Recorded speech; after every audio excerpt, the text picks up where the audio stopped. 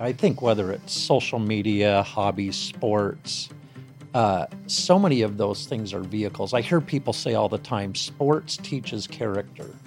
Sports doesn't teach character.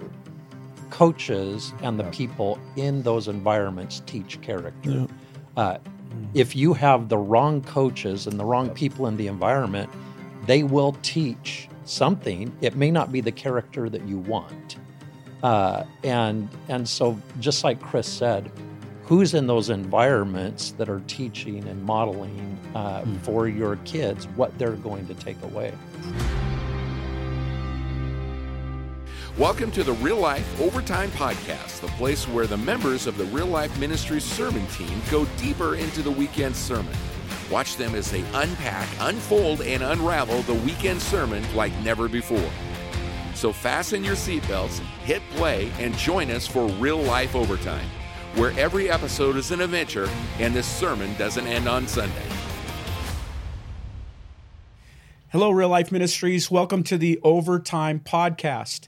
And this is a podcast where we go into sort of the deeper details of the messages that were preached here at Real Life Ministries. As you know, we are one church in 4 locations, and we have different guys preaching, and we typically form the messages in the series together. Then we each have our own little nuances to it, and then we come back together and we're debriefing that in this series for this message, and then we will dive into some questions that we got.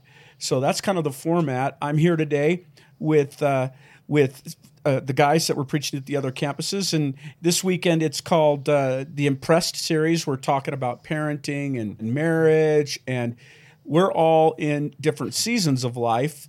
And so this week at the Coeur d'Alene campus, Blake preached, and Blake's been married for several years. He's got some younger kids. Mm-hmm. And at the Hayden campus, it was Chris Short, and he is quite a bit older, has quite a bit older kids, teenage kids, a lot of teenage kids. Yeah. I've got Craig Miles here, who is a grandpa. Old man of the group, even older than me. Wow. So he's raised his kids, comes from a blended family situation, and so it's different in that regard. And of course, I'm a grandparent, 6 grandkids. Super old. I'm not quite as old. Did you write Deuteronomy? I can't remember. Oh, wow, okay. No. And so we're excited to have this conversation together. And I'll tell you, this week we're talking about the raising up children. The coming week here, we're talking about God's plan for the home. And then the following week, we're going to finish the series with talking about what happens when it didn't go the way you planned, or maybe it's broken and, okay, that's great, God's plan, but we didn't live that out, and so here's where we are right now, and what do we do with that? And so I'm excited about the next few messages. Blake, you were, again, at the Coeur d'Alene campus. Mm-hmm. Where did you go with this message? Yeah, I think that we all had similar messages, but different. One of the main things that we looked at in that chunk, working out of Deuteronomy, was the concept of traps that we have in our attempt to raise our kids at home. And so part of my message lent more towards this concept of idolatry. And I focused a little bit more on what I would call practical idolatry this week. Like, not necessarily the fastening of golden calves or, the building of stone temples is not super practical for us. And so we lived in the area of anything that would be considered idolatry, I think, for us, coming off of the Shema in verse 4, is anything that gets more of my heart, soul, mind, and strength than God does. And the exertion of that was something that we kind of challenged ourselves in our congregation to look at. My time and my energy, my effort, but also that is within me. Like, what do I think about? What am I talking about when I walk and when I sleep, and all the places that, is listed there. And we really kind of asked ourselves the question, yes, what are the things that I'm looking at that are filling my schedule with my kids? What are we doing together? Where are we going? Are we doing anything? But it was really kind of the conversation that I want to touch on when we get to it here is, what am I doing with my kids that are specifically unto the Lord, right? Because the commitment we talked about in week 1 is, how do I raise the next generation, my biological kids, but also the generation of the church in the Lord? his good decrees and laws and statutes. And so the season that we're in right now, as you mentioned, I've got a 4th grader and a 6th grader. They're athletes like their mom and dad like we were. And so we're figuring that out, and we're wrestling with that. And there's some boundaries we have, and there's some hard work that we have to do with scheduling. But part of our conversation was really asking the question, what does your time and energy and effort and intentionality look like with your kids? Would it be considered something idolatry if it's before the Lord, more than the Lord? And we really kind of walked back and forth to set that up for the next couple of weeks to go, what am I doing? And why are we doing that? Yeah, that's good. We had you again at the Hayden campus. Tell us kind of where you went. Yeah, I mean, it was a blast to be at the Hayden campus. So cool just to see the movement, excitement. I kind of picked up that same application of the traps that we have in our culture. You know, the enemy uses the same traps, and he has all through time. And I think I was just looking at the scripture, Deuteronomy 6:20 and 21. In the future, your children will ask you, what is the meaning of these laws, decrees, and regulations that the Lord our God commanded us to obey? And you will tell them, we were Pharaoh's slaves in Egypt, but the Lord brought us out of Egypt with a strong hand. And one of the things that I just wanted to zoom in on with my teenage kids is the story of our family, the story of God working. And you know, the Israelites did a really good job of sharing their story, handing it down through decrees, through these laws. And we've lost that really through celebrations. So many things that they celebrated all the time. And I feel like our celebrations in America are hijacked. They're so selfish.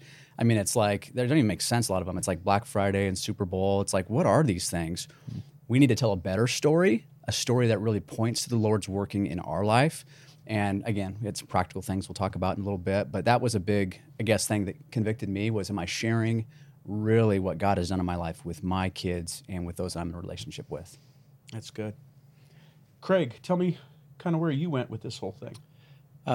I was out at our North Campus, which is the more rural of our campuses. A lot of people out there own acreage. And one of the traps that we talked about was an ungodly culture and how do we engage it. If there's any group of people in our community that's going to have like a bunker mentality, I'm going to totally disengage from the ungodly culture, it would be that people group. And so we just talked about the nuances of how do we live in an ungodly culture but still be a part of it. And just talking about this idea that God never meant for us to exclude ourselves from the culture.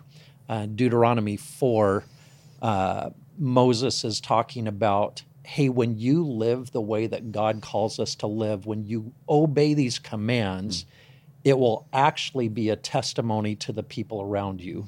They're going to look at you and go, how amazing is your God? Because you live this certain way. And in John 17, Jesus is praying right before going to the cross, and he's praying for his disciples, and he's like, God, I'm not asking you to take them out of the world, even though they're not of the world. I'm actually sending them back into the world. And just this nuance of we don't want the ungodly culture to be a trap to us, but we're still in it, and we're still supposed to engage in it so that we can be a light. That's really good.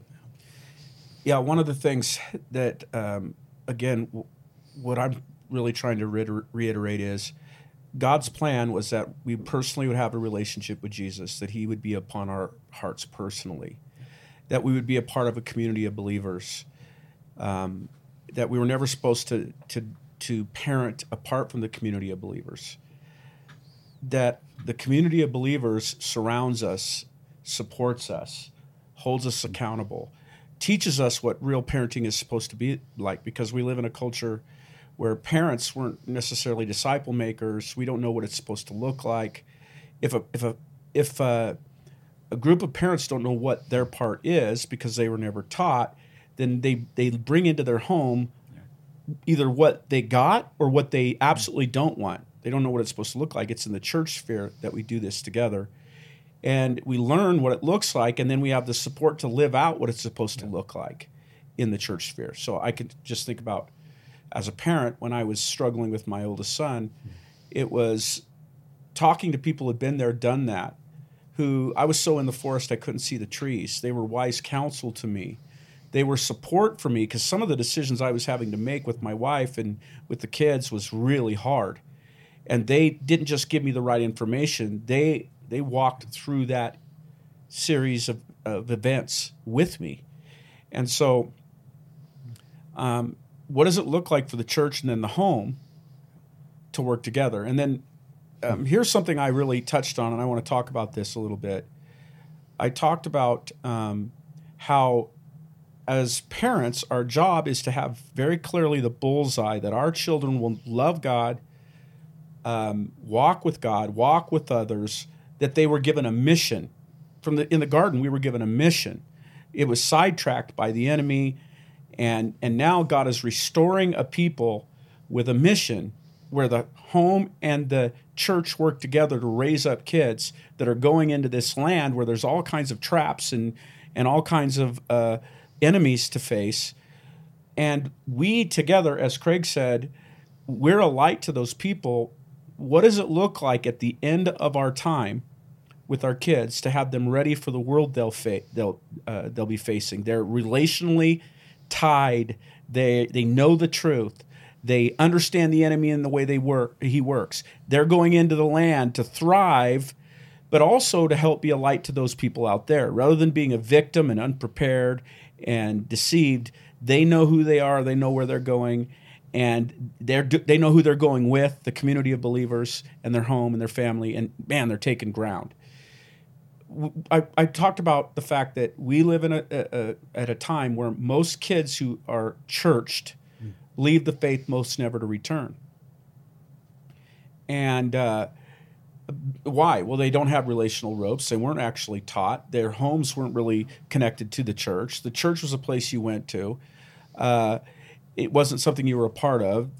And one of the things that I said is that most parents are actually following their children.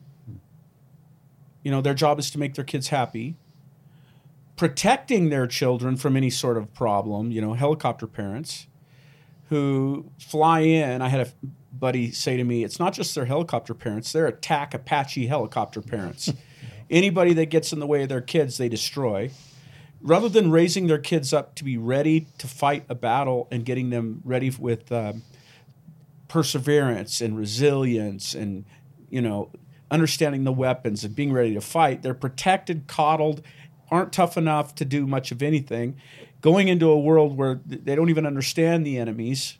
What does it look like to go, we're going to prepare our children so that they are ready for their enemies? And I asked the people this last week to go, what are the enemies that you want to have your kids ready for? And start writing that down. And then I actually talked about what most parents are doing is they're even a lot of Christian parents, and I got a lot of questions about this, so I want to unpack it. They're actually allowing their kids and even supporting their kids becoming a part of a sports community. So it's sports or some sort of hobby is setting the pace for all of their life. And so their kids and their families are getting connected to the soccer community, the wrestling community, the football community, the sports community. And the job of a parent is to lead their children to be part of the spiritual community, where there are Christian kids and Christian families and Christian adults who are supporting. But instead, they're actually supporting their kids to get involved in these sports communities. And so I had parents say to me, are you saying that we shouldn't be involved in the sports community? I mean, we shouldn't let our kids play sports at all. And, of course, the answer to that for me is no. You should allow your kids to become, if they want to play sports, great, to an extent. It isn't about their dreams that you're trying to help them support. You're trying to lead them to the Lord's dreams for them. How do we use sports instead of allow sports to become an idol? How do we raise them so that when they get done in our home, they actually have spiritual relationships centered on Christ, the mission God gave them, rather than more connected to all these other things? What's the nuance that's involved in that? Yeah, I was thinking, on that tone is understanding and having a good pulse on the voices that are speaking into our kids, and really recognizing, because a culture, a community is a collection of there are subcultures to our culture. Really recognizing what are the stories, what are the voices that my kids are hearing, and if you don't have a good pulse on that, I think we can be in real danger. One story example for me would be, I recognized in a season for one of my kids when they really started having some serious attitude, and it wasn't just the teenage years. It was like, this doesn't sound like us, and we started evaluating how much time she was spending on social media. I remember just going, that's our fault because we've opened up a door a little too wide. I'm not saying all social media is bad, but her voices, she was sounding like the influencers she was listening to. And I was like, that's us. We got to reevaluate. What is the story? And I'm sure she was really happy about you pulling back. No. It's like, this is not who we are as a family. But then she's unhappy. Yeah. And Yeah. And the cool part, I think over time, is we have put enough community around our kids that even if there is complaint, it's like, yeah, that's the right thing to do. The small group leaders, the community that we have, for me, it kind of combats that a little bit, because they're not going to love the choices that we're directing. But they were listening to too many other voices. She was listening to too many other voices that we had to kind of change. Yeah, I think whether it's social media, hobbies, sports, so many of those things are vehicles. I hear people say all the time, sports teaches character. Sports doesn't teach character. Coaches and the people in those environments teach character. If you have the wrong coaches and the wrong people in the environment, they will teach something. It may not be the character that you want. And so just like Chris said, who's in those environments that are teaching and modeling for your kids what they're going to take away? that's really good. What's the agenda of the coach? Is the agenda of the coach to become the coach of the year and win? Right? He's going to lead towards that agenda. He's going to put the importance on that sport, on the skills. Or is the agenda of the coach to use sports as a tool to teach character, honor, right values, balance? Because a kid's not going to be a football player for their entire life. They're going to be a human. They're going to be a father, a parent. What is it that guy's? That's such an important point. You know, you've got some younger kids right now. I mean, what are some of the things you're thinking about? Yeah, I think that, kind of like we mentioned, even to start with, and I don't love using the word balance, but I think the appropriate measure of each is a reality. Craig even mentioned, like, entering into the promised land is what Moses is reiterating before in the specific context that we're using in Deuteronomy. And God places them in the middle of the world for a reason. And it's not to stay away from it, but it's also not to conform to it. Mm-hmm. And so my kids are athletes, and we're walking that line right now. And it's not kind of a good or bad or either or. It's how do we do everything well no matter where we are? Because we want to be who we are, which is what we believe God has called us to be and made us to be, which starts in our home, in any environment that he puts us in. And so we've had a lot of conversations internally between my wife and I, and like, hey, what's our game plan? And I know we'll talk more about that next week in the series. But with our kids, we have different seasons of life. Right now, this is the age that you're in, and you have sports as an option. But what's the purpose of it? And how often and how frequent? And our challenge as a family is to go, are they seeing more sports talk, sports travel, sports games, sports weekends than they are God talk, small group conversations, going to church on the weekends, being in small group? What are they observing from us as parents? And then what are we doing together as a family? And what I love about our church and that we're getting to live out as a family is we don't only go to church on a Sunday, right? We are the church, which is what Moses is saying in the text. Like, wherever you go, when you wake, when you rise, when you walk along the way, like, are you sharing the story of who God is with your people? And so one of the things that we really embraced and have been discipled well in our community is even the story that God tells through Moses and the Israelites, the exodus from Egypt, the wandering in the desert, and the preparation for the promised land, is that God has been with them in it and has shown his character in it and has given good guidance in things that are to be shared and remembered. And we're trying to replicate that with our kids to say, listen, there's going to be seasons where we're going to have tension in our schedule, and there's also opportunity. But what do we do with them And how do we have accountable conversations, all of us together, not just us like telling them, right? But then asking them, like, what sort of a balance is this? Are we including God in it? And one quick little story, which I think is amazing. I'm so proud of my wife. She's so awesome. I've learned so much from her. I had asked her that question in the season because there was a 2 or 3 couple like weekend tournaments recently for my daughter Lane. And we're like, whoa, like some of those might bleed into a Sunday. Like, what are we going to do? We've had all the conversations. And I asked Andrea straight up and I said, what are you doing with Lane when you go for these weekends? And she's like, we have good conversations. And I said, well, how specific have you been with her talking about the Lord when you have time with her? She's like, oh, that's really good. She's like, I got a plan. And I was like, okay, we'll see. Only to be proved wrong. And so she came back and she goes, okay, here's my plan from now on. And this was like 6 weeks ago. And she goes, every time we travel, we're going to have a conversation together with the time that God has allotted to us when we drive there. And if we ever end up in a Sunday, which they've had the last couple, she has actually reached out to the coaches of my daughter's team and the parents that are also there and has invited them to do a Bible study on Sunday mornings prior to the games because she's not at the church, she is the church. And I was like, oh my gosh, it's brilliant. And so she's embraced principles that we've talked about. May not be able to be at the physical building today, but here's where we are, and we can invite people into it. And it's been so awesome just to hear the stories that have come from it.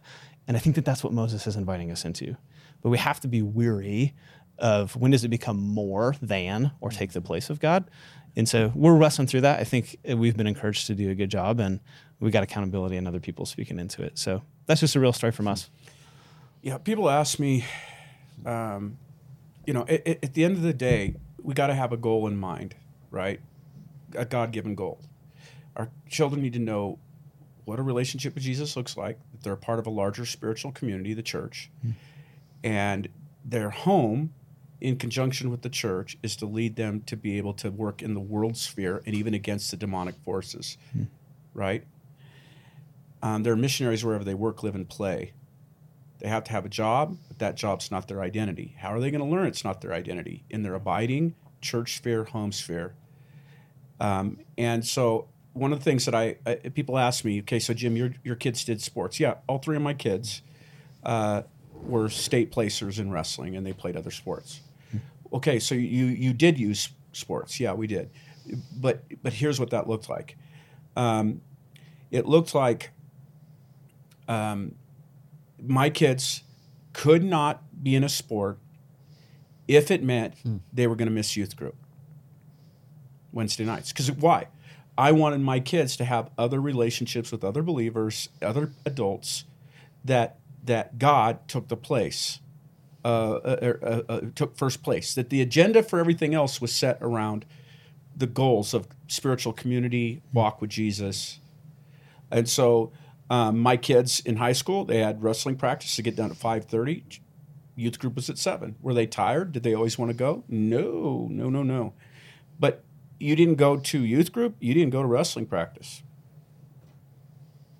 Now, every once in a while, there'd be a match on Wednesday nights. Okay, every once in a while is one thing. It's not legalism, right? But if that sport is every Wednesday night, sorry, we're not, because, or if it would have been Monday night, it would have been Monday night. But my kids are going to start building relationships in youth group with other adults on the weekends. If there was state tournaments where we'd have to travel or do whatever, but if they weren't going to be in church, we weren't going to that tournament. Now, sometimes we went to church in other places where we went to that tournament, right? But God set the agenda. And we would travel back in the middle of the night to come back for church. Yeah. I would come back to preach or be in church. They would come back to church. Would they be tired? Would they want to go? Yeah, they didn't want to go. Youth group. A church camp. Many times there was other kinds of camps, wrestling camp or football camp. I remember football camp was on the same weekend as the church camp. And so my kid went in and said, hey, that's church camp. And the coach said, hey, if you don't go to football camp, it doesn't matter how well you play, you won't be starting. So that led to, okay, how hard a rule is that going to be? Can you be good enough that he just has to put you on the field?